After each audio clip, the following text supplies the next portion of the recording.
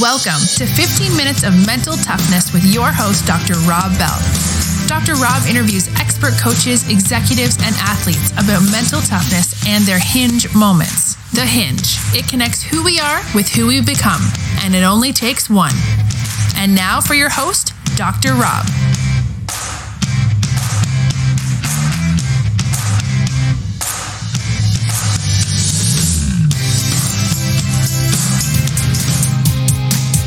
Perspective does alter performance, and perspective is built on, your training and all of the mechanisms, but everybody gets the same training.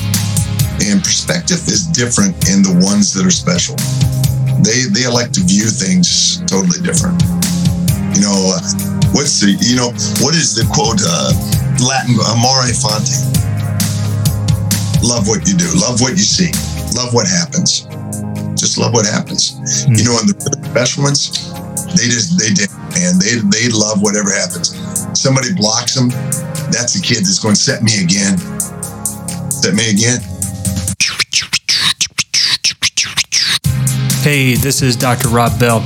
If you want a free ebook, the best mental toughness quotes that will make you better, just text Dr. Rob Bell, that's DrRobbell, to this number, 33444. You'll get a download right away.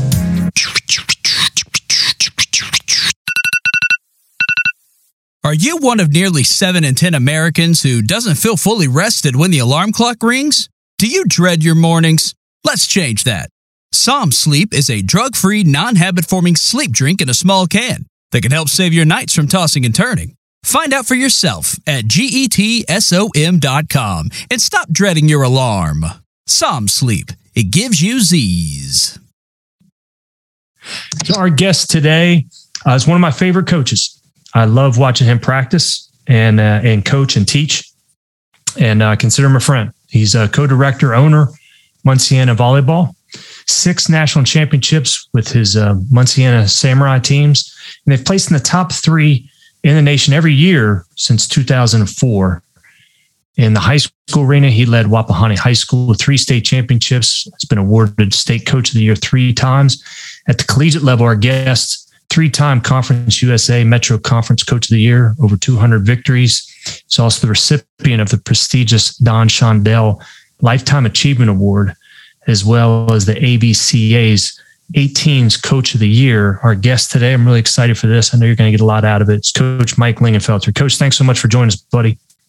Tell you what, man, I was jacked up when you asked me to be on. So the pleasure's mine, Rob. Always.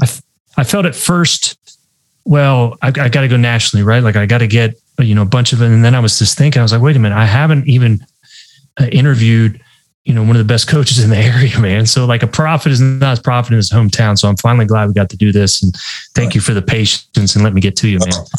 Coach, I got to start with this, right? So if every podcast, we have to have we got to promote it. So we have to have like the media image that's out there, right? And I always ask somebody, hey, send me a headshot.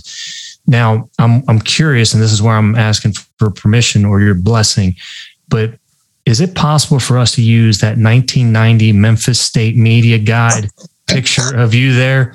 I mean, again, they can't see it, right? But I mean, it's tight, man. You got the frosted hair, right? The curly locks, the tight shorts. I'm sporting the Mod Squad fro. Yeah. That looks coming back. The short shorts. Oh, man, It's tight, man. It looks good. Always on my research, Coach. I came across it. I love that one, man. Well, that's a terrifying photo. That thing continues to haunt me. I didn't believe in ghosts until that photo crept back in my life. So I'm haunted. Love it, man. So let me address that, right? In this short amount of time from 1990 to now, I mean, is there something that stands out in terms of like coaching and growth that maybe took a 180 for you that, hey, you thought this was like this, but it didn't really turn out to be so? Has there been a 180? Yeah. I'll be honest, Rob, I'm a better coach than I was the last time you and I spoke. But I think that my coaching has grown as I've grown as a man. I told somebody the other day when I first started, and I never will forget it. I remember a news crew came in at the University of Cincinnati, and they did a piece, and at the end of the piece, they showed it, and I'm coaching, and I'm reacting. They showed me on the sidelines, and I'm frustrated with the call, and the sportscaster was handing it back off to the news director, and at the end of the 11 o'clock news in Cincinnati, and he said, "Fire a young man, bright future." And he said, "He's tough." And the news director said, "A lot of Bobby Knight in that guy." And I took great pride in it. I thought, yeah, that's who I am. And I told somebody that in the last 5 years, probably, I've gone from Bobby Knight to John Wooden. And it's not because I've gotten older. It's really because I've come to peace with myself. I'm not so result laden as much as I am standard laden or process laden. I play to a process now. My happiness doesn't necessarily evolve and revolve around winning.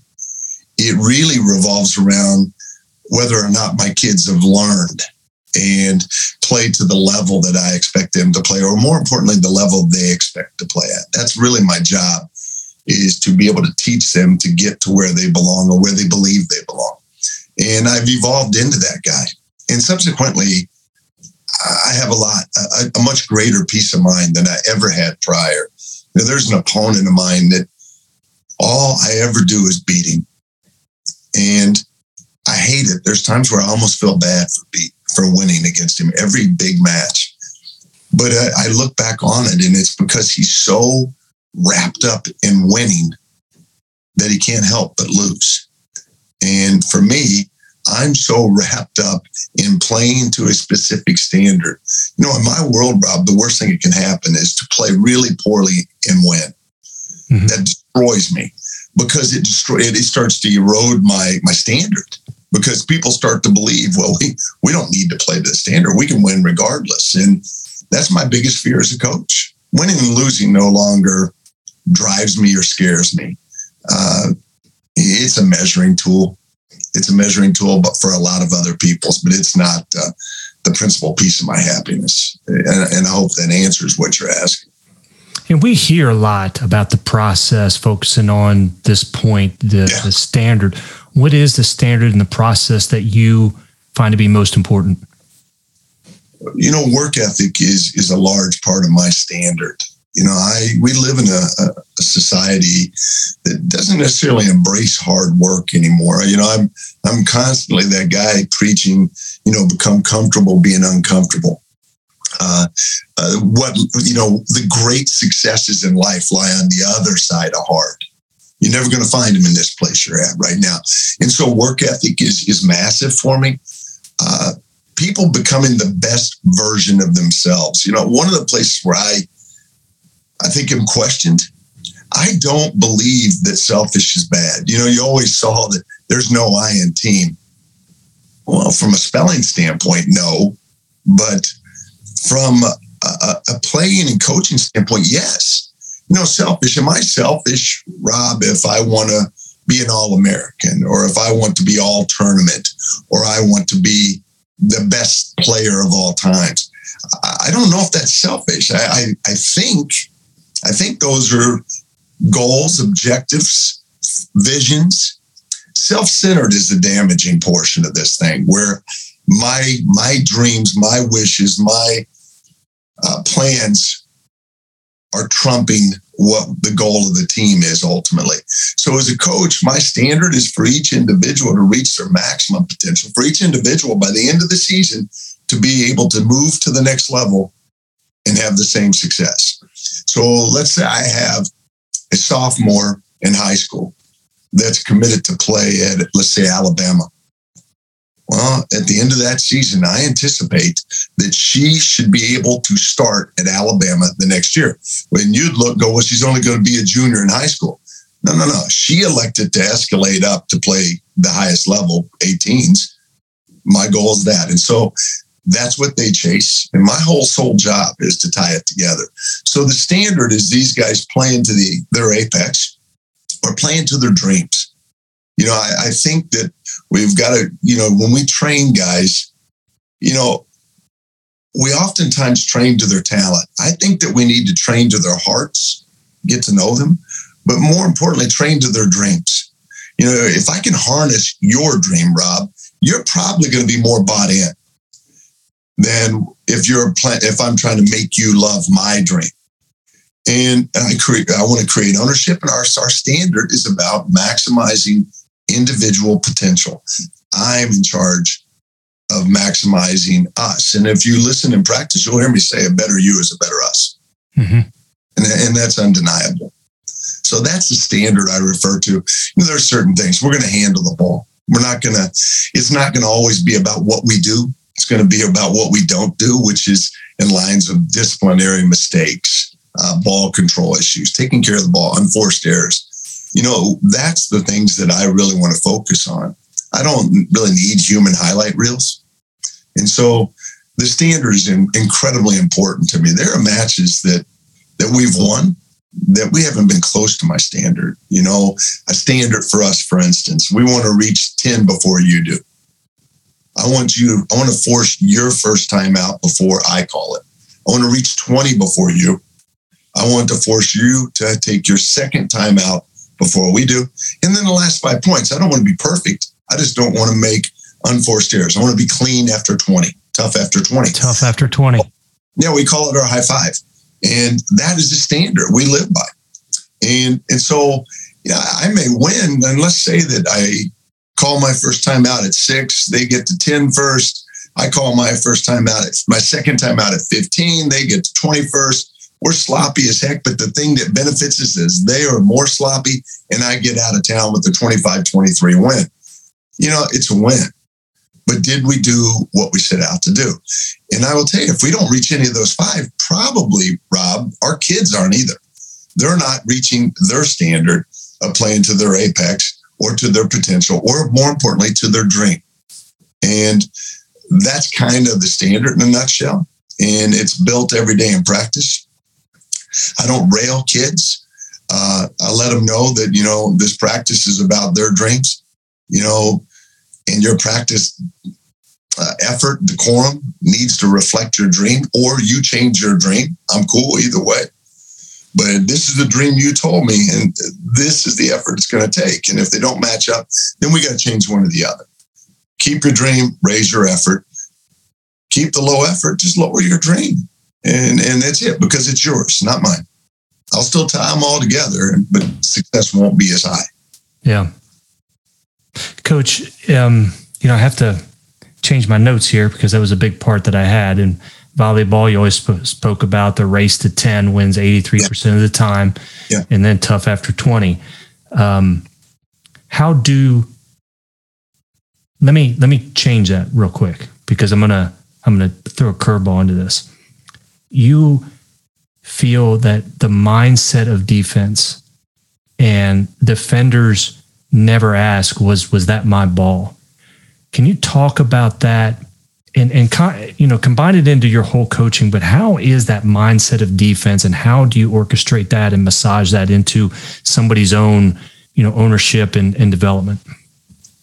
Well, first and foremost, you gave me PTSDs when you were going to throw me a curveball. I think that off-speed pitches and curveballs derailed my baseball career faster than anything else. We're just hitting off the tee here, Coach. No problem, babe. Now, you know, I think that defense is about ownership. I think that, and as I alluded to, owning you. You know, I think all too often we set parameters, individual parameters. You know, guys will look and go, is this my territory?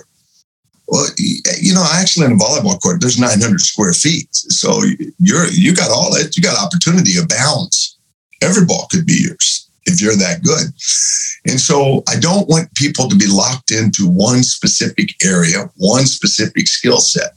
I want people to free range and be able to expand themselves. There's enough in life, Rob, I believe, that limits people. And I believe that if I put a ceiling or a barrier and tell a kid that, you know, okay, well, let's do the simple math, 900 square feet, there's 6 guys on the court, but 2 are blocking, so I've got 4. So now it breaks down to 225 square feet per athlete. And okay, I look at the little girl and go, that's actually 15 by 15 area. I chalk it out. This is your area. But what if that little girl can do 20 by 20? You know, I'm hindering her growth by boxing her into a 15 by 15 square. So was that my ball? Well, they're all your ball. They're all your ball. If you're capable of going getting the ball, go get the ball. My job isn't to limit you. My job is to grow you. And I think we limit guys. I think it's important to show parameters, show the disciplined area of where you start. But it is not my job to show you where to finish. That's your job. You write the chapter. I'm anxious to read it. Does that make sense? Yeah, absolutely. Coach, you've once said, if you're not talking, you're being selfish. With communication, that I see how communication has changed even in the last 10 years. How do you facilitate that in your practice and having them communicate? Well, think about it. The phones have hindered us greatly. Right. A lot of times if you talk to your children, they'll say, yeah, I talked to them yesterday. Well, they actually texted. Yeah, exactly. There's a misnomer. I think that texting is a misapplication of communication. It's mythical. It's not communication. Texting is not talking. Talking is inherent. If you're talking on the court, it's a sign of ease. It's a sign of comfort. It's a sign of well-trained for the most part. I mean, you can fake it for a little bit, but once the fire gets warm, guys will shut down. I think that when I said it's selfish or self-centered in the sense, I think that when you don't talk, it's either one of three reasons. One, you're not good enough to be on the floor. You're just not talented enough to be out there because you are so afraid and so busy processing all of the things that are occurring around you that you can't construct verbiage. I think that goes into training. I think that secondly, you may be that kid that is only consumed with their performance, that they forget, if there's a perfect pass, a perfect set, and you hit a ball out of bounds, there's something to be garnered from that. Even if I hit the ball out of bounds, I got to turn and look at guys going, man, that was a great set. How about you? Beautiful pass. But no, we just locked down because all I'm focused on, once again, is the result. The process is in play, but I'm going to be focused only on results, and I'm going to live and die by results. That's kind of a reactive lifestyle. I'd rather be proactive and make sure I look at the things that work for us. And then lastly, we live in a time of extreme mental health. It's one of the things that the reason I want kids to communicate, obviously, is to grow leaders, to expand our court awareness. But the other thing is, it's almost like opening a window. We got to let some of that stuff out. Because it's amazing how many kids that I coach are really not nice to themselves. It's some of the things these kids say to themselves. If any coach said, they'd be fired by nightfall. These kids are verbally haranguing themselves. And I think by talking, it allows you to release a little bit. I was telling somebody yesterday, they said, why do you work out so much? They said, at this age, everybody believes that my workout program is about maximizing my physical strength. It's minimizing my mental stress. I got to take that down. And so I've got to find a way to express myself so that I can eliminate or let some air out of the balloon. I think these kids, if we can teach them to talk, it's literally letting a little air out of the balloon. They're conversing. They're no longer, if they're talking to their teammates, they're not beating themselves down. Right. And so those are the elements of talk that I think that we need to go with. The old school talk, direct, inform. Yeah, those are real. And the kids that can do that they're ready to go.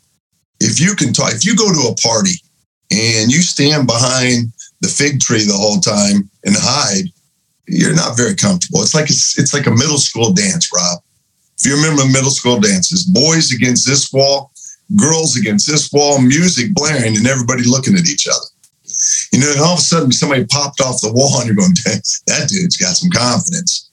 And all heck starts to break loose. Everybody starts to mingle in. Someone's got to have confidence. That's it. I think that someone's got to talk, because if you're not talking at the party, you're not comfortable. Yeah. You know, the funny thing, Coach, is that was usually me, and I usually got shot down, but I wanted the shot. I would take the shot. And everyone else would come behind me. No, they'd make it work. That's it. Coach, what about the special players?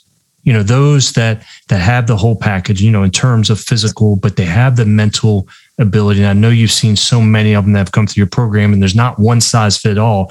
But what have you noticed about these special players? Obsession. The special ones they're obsessed with being better than they were yesterday. Every day is a new conquest. It's really interesting. It's like the really special ones are capable of understanding that it's a windshield life. You know, they're the type of kids that get rid of the rear view mirror. They throw the rear view mirror out and they focus only on the windshield. And they know that it's not about what's occurred behind them. It's where they're going. They train for where they're going, not for where they've been. And I think the really special ones have that. The other thing I think the really special ones have, I think they've crafted the art of the lonely practice. They're capable of going in the gym all by themselves and training until they're worn out.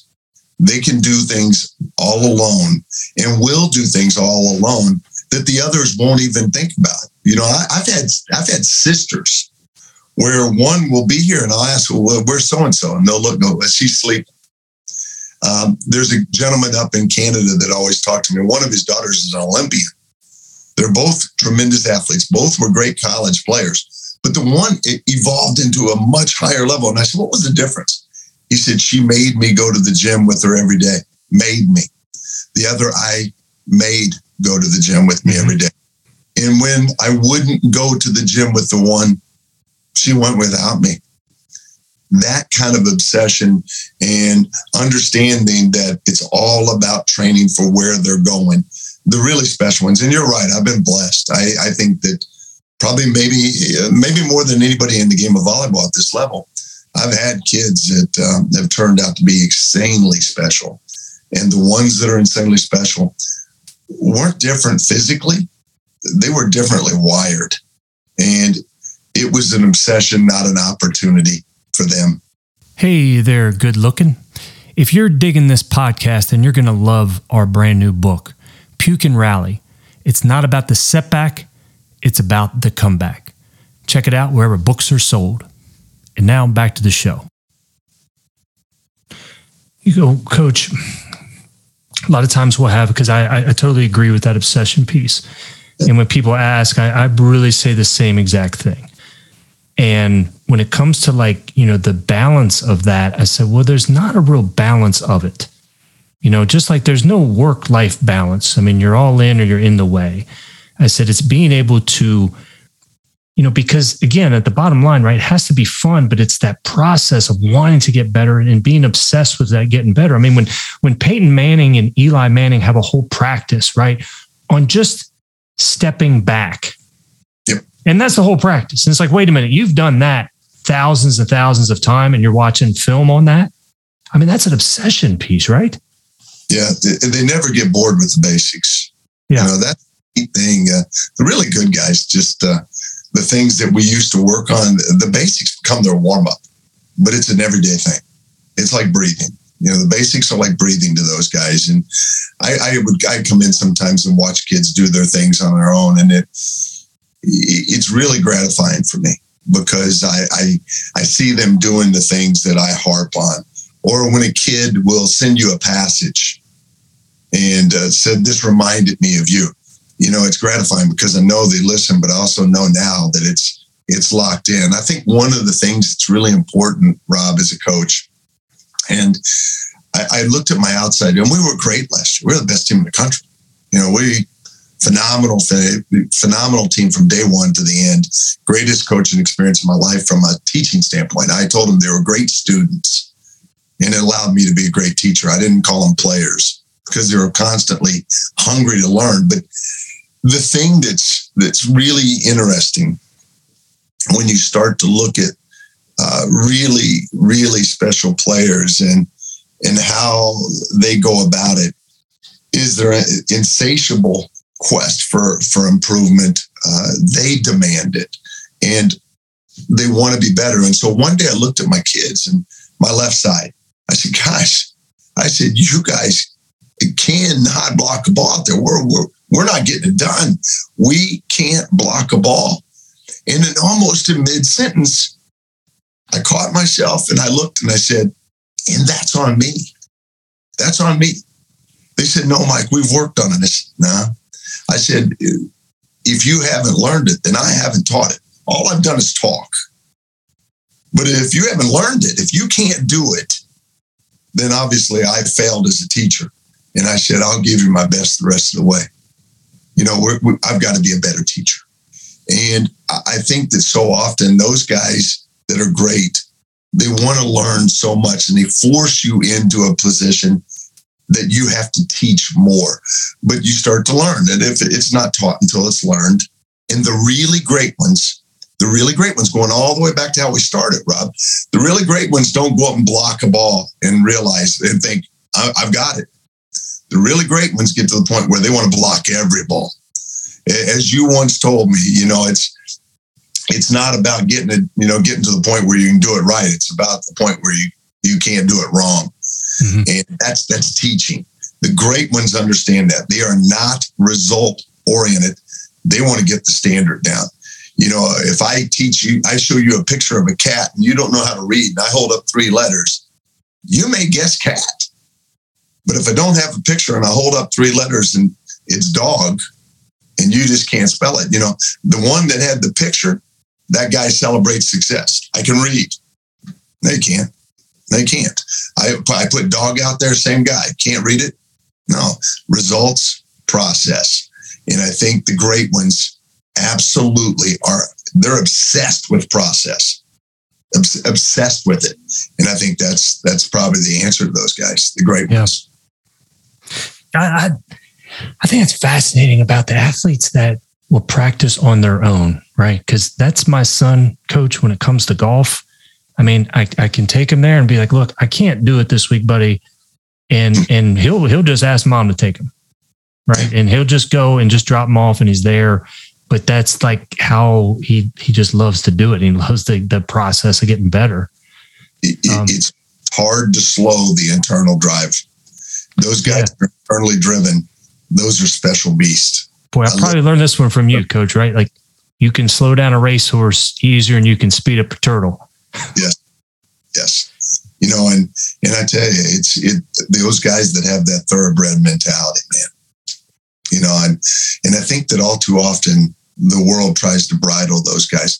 You know, we live in a world that really celebrates, for the most part, mediocrity. Celebrate bringing the bottom to the middle and the top to the middle, and that's a great success. I fear that we're really hindering the growth of the ones that are really internally driven. And we got to be aware of that. And as a coach, I am acutely aware of it. And I'm trying to create it, or at least an awareness that it's okay to be different. It's okay to want to go. You know, I was talking to a little girl the other day and somebody said, "Well, you really want to do this? You're going to give up all your weekends. That's when we have fun." She said, "This is fun." Yeah. The Julian Edelman article, I don't know if you read it, and I can't remember, maybe Cassius Winston had gotten frustrated with the Patriots way, and he had just been brought in as an in rusher and got frustrated and made the comment that this just isn't any fun. And Edelman marched up to the whiteboard and wrote, "Winning is fun," and then walked away. Different animal. Yeah. Not one's good, one's bad, just different. Right. I always like when you're talking about that, I always say, you know, in terms of like Secretariat, you'd never put a plow in Secretariat, right? No. You can borrow that one too, Coach, if you want. Secretariat. I got a couple. I grew up in horse country. I'm a Lexington boy. Remember? Oh yeah, I know, man. That's why I'm bringing it out, Coach. You know, in terms of like identity, like Secretariat, when Secretariat ran last race up in Canada and then did a little exhibition, right? Ran just around the track and then went right to the winner's circle. Yeah. And I find that remarkable. Even animals have that sense. You know, the ones that's special, they're wired differently and they have different expectations. And, I was talking to somebody the other day that, perspective does alter performance, and perspective is built on, your training and all of the mechanisms, but everybody gets the same training. And perspective is different in the ones that are special. They elect to view things totally different. What is the quote, Latin, amore fante? Love what you do, love what you see, love what happens. Just love what happens. And the really special ones, they love whatever happens. Somebody blocks them, that's a kid that's going to set me again. Set me again. They get ace, serve me again. But I think that's the way I would approach it. The really good ones do. That's how I approach coaching. Something bad happens. Well, I've got to expect that bad's going to happen. Otherwise, I'm going to be in shock and let my team down. But I've got to embrace what happens. Kid goes down, I've got to embrace it. I've got to embrace it. Otherwise, I'm wasting time. Mm-hmm. Coach, in terms of like long-term development, I mean, you have your fast cookers, but then you have those slow risers. Yeah.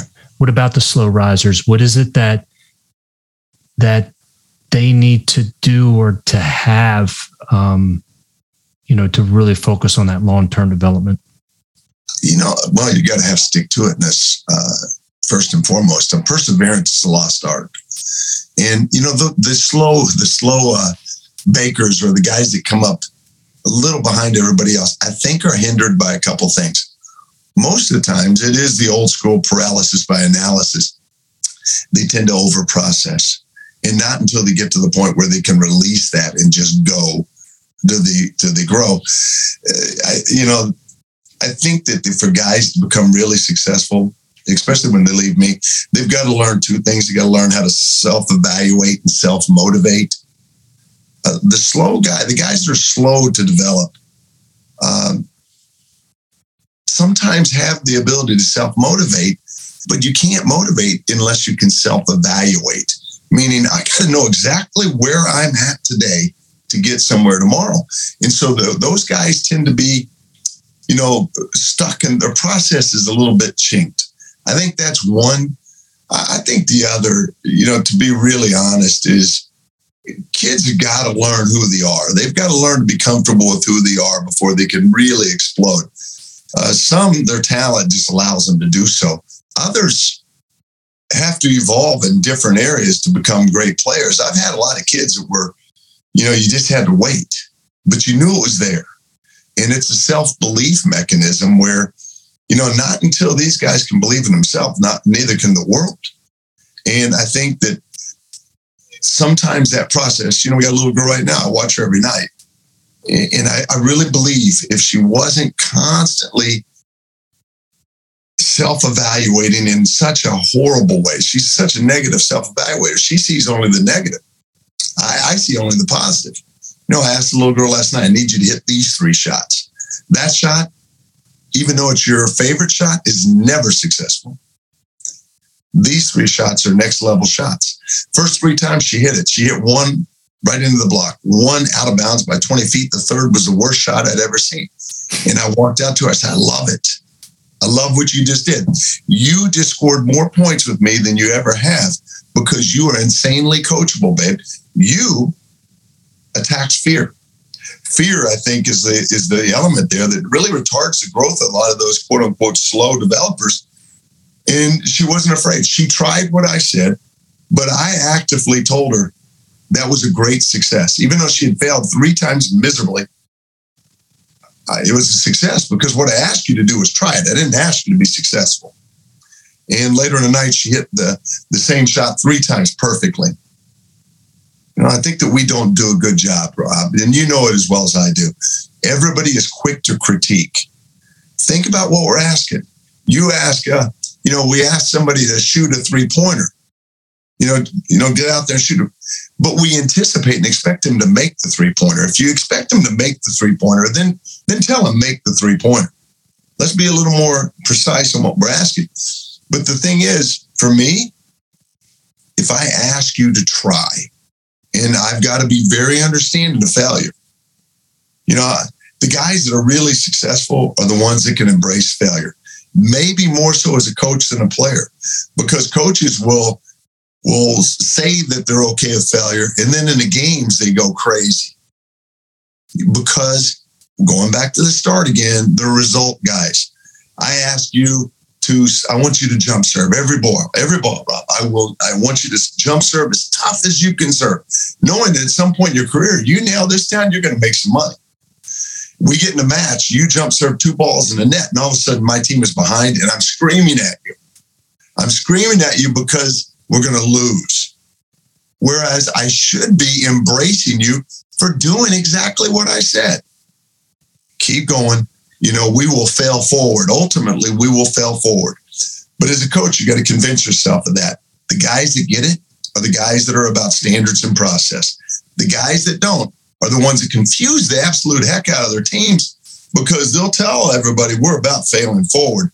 But the moment the scoreboard comes on, they present a totally different image. Jekyll and Hyde. Mm-hmm. And not only got a kid who's afraid of failure, they're not even sure who you are anymore. I think as teachers, we take a front, we embrace process, we let results take care of themselves. That's a done deal. That'll take care of itself. Scoreboard will always take care of itself as long as we take care of each other. And I believe that. And it's a peace of mind. Coach, in terms of parents, the easy topic. Yeah. What have you seen that parents have changed? And I love it when you tell your anecdotes when it comes to this, your stories. But what have you noticed? Because back in the day, right? Back in the day, it was 2006. It wasn't 1985. It was 2006. Facebook came out, right? What have you noticed about parents that have changed? A parent helped me figure this out. I've got an unfair advantage. I had a parent that gave me the answer to your question. He came in and asked me about the recruitment of his daughter. I said, well, recruiting is really kind of messed up right now. COVID has messed it up. The additional year given to those athletes messed it up. Transfer portal at the next level is kind of messing it up recruiting-wise. And he said, I'm really concerned about recruiting. I said, well, it'll take care of itself. We'll figure this out. He said, well, you don't understand. I'm kind of her PR agent. I said, what? He said, well, I'm kind of her PR man. I said, no, you're kind of her father. Your job isn't to promote her. Your job is to love her. And if you love her enough, she may promote herself. I just think that as a society, these guys, you reference Facebook. Everybody believes that their child is the billboard or the poster child for their family. And because you have the biggest house doesn't mean you have the best home. Because your daughter is the best athlete doesn't mean you're the best dad. There's no equation. Success doesn't equal love, and love doesn't equal success. They're separate entities, but if they're done right, both can occur. But I think that to answer that question, I think that so many people right now feel like they have to be this massive advocate, more than just an advocate. I believe in protecting your child. But you can't protect your child to the point where you shield them from success. Give them the Kevlar necessary. Allow them to feel bulletproof, but you can't jump in the way of bullets. Because if you do your job right, the bullets will ricochet because the Kevlar you developed as a parent. We have got a group of people right now that really feel like they're there to be campaign managers, PR directors. And the sheer fact that a father would say that is very unnerving to me. I think it's unfortunate because as a father, and you're a father, as a father, I don't want to be known as my child's PR man. I just want to be known as a father and a man who loves them dearly and a man that understands that my job is to provide every opportunity to be successful, but I can't guarantee success. And I shouldn't jeopardize my family by trying to be that guy. You referenced dropping your son off at the golf course. That's what you're supposed to do, Rob. You're providing him a chance to be successful. You don't need to go out there and swing the club for him. That defeats the purpose. And I think parents have evolved. They've lost. It's a misapplication of love. they believe that it's showing great love by being the promotions manager. No, let them promote themselves. It's their time. And I think that this is a subject that we could talk about for months. And it's sad. I don't know if I see it getting better, but I do. What my part is, when it happens to me, I make it clear, much like this. No, sir, you're not a PR director. You're a father. You're a father. And, but I think that would be my take on it. Whether I get back to your Facebook, whether I get a lot of likes or dislikes, or you can unfriend me for that comment, but I believe that's it. Yeah. With, on that note, can you share that little story about, the daughter and parent, and they go in and they talk with the coach and coach's feedback for them all? Do you know the one I'm talking about?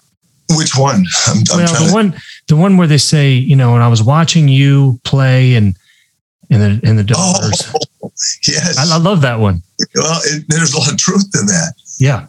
So the story, basically, I'll leave out the universities and whatnot, but young lady goes to a major university, major volleyball program, and sits with the head coach, and they're getting to the brass tacks. They're getting down to, let's offer scholarships. And mom sat next to the daughter, and they asked for the coach's feedback. Coach looks, he said, there's a lot of things about you athletically that I love. He said, but I'd like to give you my list of things that really kind of are red flags. She said, okay. Mom goes, yeah, we need to know these. He said, all right. He said, well, one, I noticed that anytime a teammate makes a mistake, your body language is really kind of ugly. You get really frustrated with your teammates. And the mother looked and she said, I told you they look at body language. I've told her this, coach. He said, all right. He said, I've noticed that when the coach gets on you, that the look on your face is ugly, and you walk away before he's finished communicating. You just walk away. And the kid kind of looked at him and shook her head, no words. The mom looked and said, Coach, you wouldn't believe how many times I've had this conversation. He said, yeah. And he looked at her and said, and lastly, when you get taken out of the game, I watched how you separated from everybody.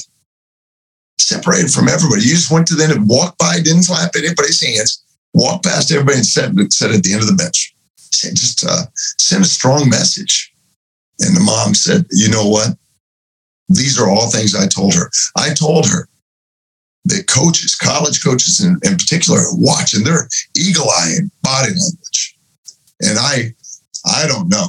I just don't know what to tell a coach, because I've had these conversations, and, I think she can fix them because you've now pointed them out. He said, no, I don't think she can. The mom said, what?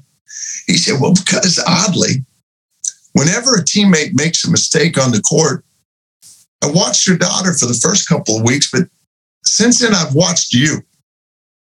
And when your daughter is on the court and a teammate makes a mistake, I've watched your body language where you've just maligned that individual. And the little girl kind of looked at her mom. He goes, and furthermore, I've watched when the coach gets on your daughter, I've watched you shake your head, immediately look at somebody next to you and badmouth the coach. He said, and lastly, I watched you as your daughter was taken out of the game. I watched you not go to the end of the bench. I watched you leave the building. He said, I don't think there's a chance that this is going to be fixed. And, you look at it and you're going, it's a true story, but it's an insanely sad story. But more importantly, it's a prevalent story. It's happening more and more and more. And everybody has to understand, that the scope of magnification, or the scope of vision, isn't limited. It's not limited to the athlete only. When, in a recruiting process, people recruit families. The best teams I've ever had were with the best families I've ever had. When you find these insanely good parents that back you, it's incredible. I talked to a high school basketball coach last year, a guy I really respect. And I asked him, I said, how's your team going to be, coach? He looked at me and said, I don't know. I don't know if I can trust him yet. I said, what? He said, I don't know if I can trust him yet. He said, Haven't met the families. I said, what do you mean? He said, everything goes out the window if what I say in the gym isn't backed up at home. Right. He said, I'm just not sure I can trust him yet. He said, ask me in a month or so, I'll let you know. And I thought it was an eloquent answer. And there's a lot of truth to it. Trust, my group in the last couple, one of the things I really enjoy is great trust, because they do know how much I care. There's a little to the adage, they don't care how much you know until they know how much you care. There's a lot to that. It's old school, but it's still true. And it rings true every day. But the bottom line is trust is such a huge element. And that story explained that, even if we can get the girl to the level where she stops doing it, she's still drinking poison on a daily if you're going to act this way as well. Mm-hmm. Trust is the big deal. And you got to get them all. You got to get the whole family. And that number is reducing, sadly. And we've got to do something about that. I'm not one of those guys, Robs, that throws into town and says, well, society's gone. No. I think, I can either sit back and gripe about it or I can start doing something about it. And I try daily. If I see it, I express it. I no longer am that guy that sees it and goes in a dark room where no one's going to get anything out of it and bitches to somebody. Yeah. No. Coach, I saw a stat the other day, and this one kind of shocked me, but track and field at the high school times, 80% of people that set their high school PRs did not get any better in college.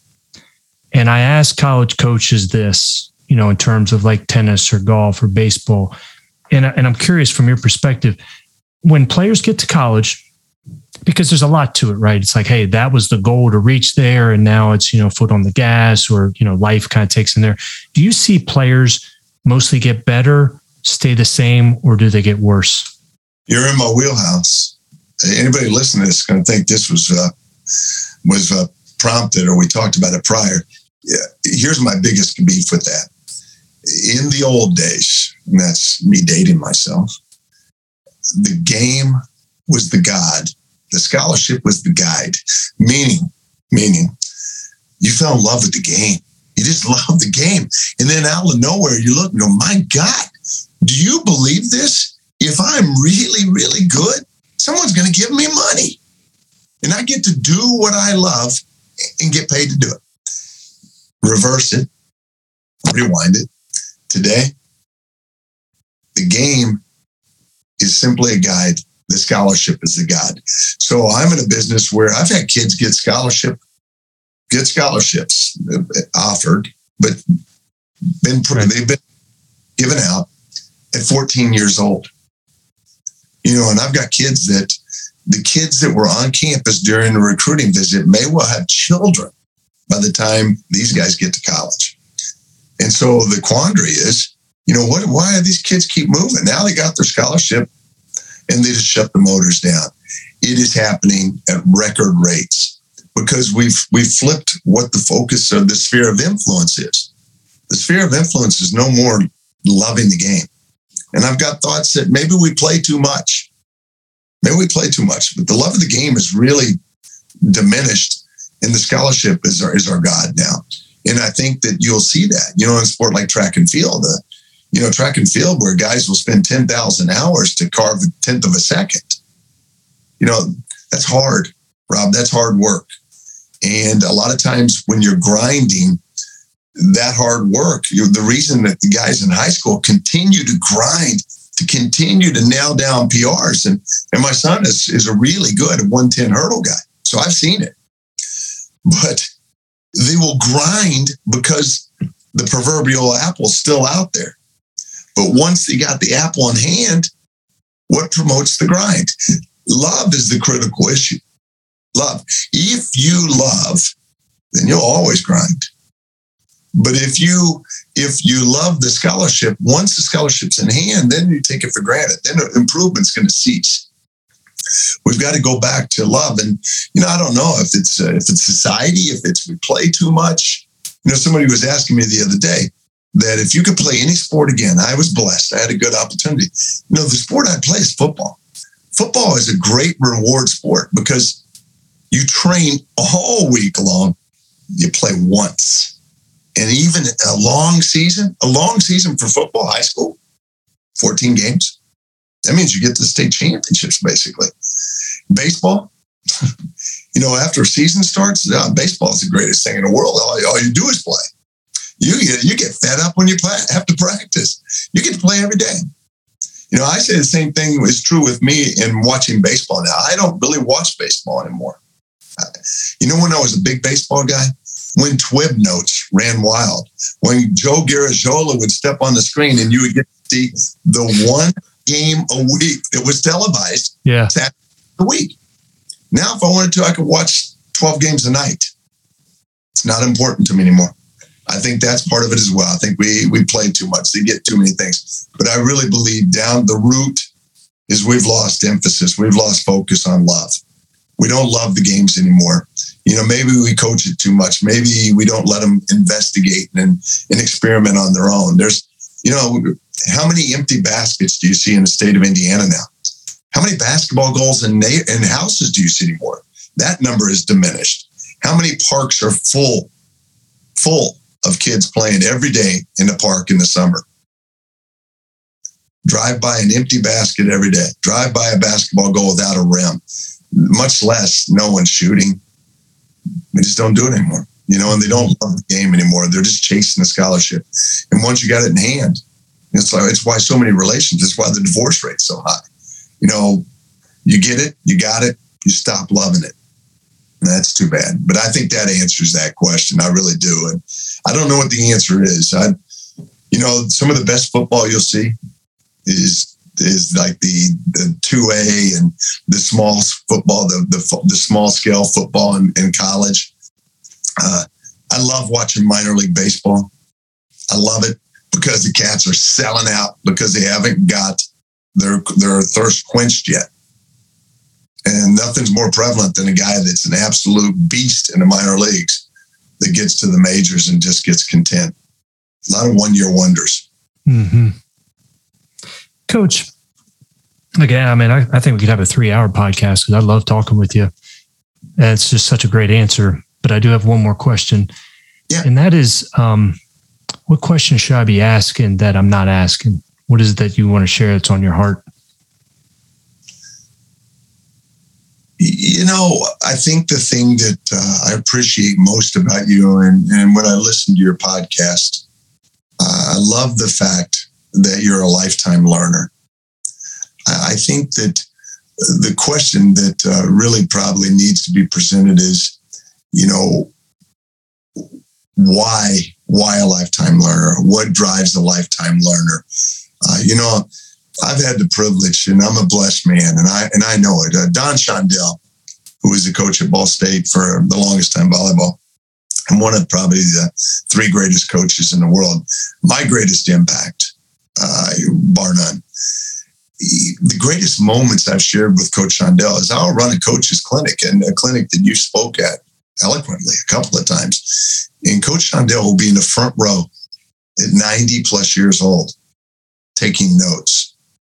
A 25-year-old coach that just won a state championship will be in the front row talking to someone. Coach Shondell will oftentimes look at me after I get done presenting and tell me how beautiful what I said was and how insightful I was. And I'm one of the great minds. And, I wish I had the ability to look him in the eye and say, Coach, and I have before, I guess, said everything I've just said was regurgitated. It was what you gave me. I think the gift of lifetime learners, I think the question that I would ask is, what's the difference between the great ones and the good ones? The good ones are learners. The great ones are lifetime learners. I really believe that. They're unquenchable. I just got off the treadmill and I listened to a great TED Talk that it is worth listening to. It's Hugh McCutcheon, and it's a TED Talk he just did, and Hugh's a good friend. But it was on coaching. It was on embracing the teaching element of coaching. It was embracing process. If you listened at all for the hour, if you're out, I get process, but I want to get process better. I'm not satisfied where I want to be the best coach in the country, Rob. And the only way I can do that is to educate myself. We don't just set it because we're not fine wine. We don't grow by just sitting here. We don't get to become this wine of great bouquet by just sitting here like wine does. We've got to be active participants in our own rescue. And so, the thing that I would ask is what drives me, and my drive is I want to learn. I truly do believe that. And my dad really gave me so many great lessons. I was a blessed man, and I didn't get to choose him, but boy, I would. And, I looked at it, and that was one of the great lessons he taught me, is to never be satisfied. Rob, one night, my dad, it was about 11:30 at night. I was 11 years old, and it was a big thing to me. He came into my room, woke me up, and he said, "Michael," and I kind of groggily looked at him. I said, "Yeah, Dad."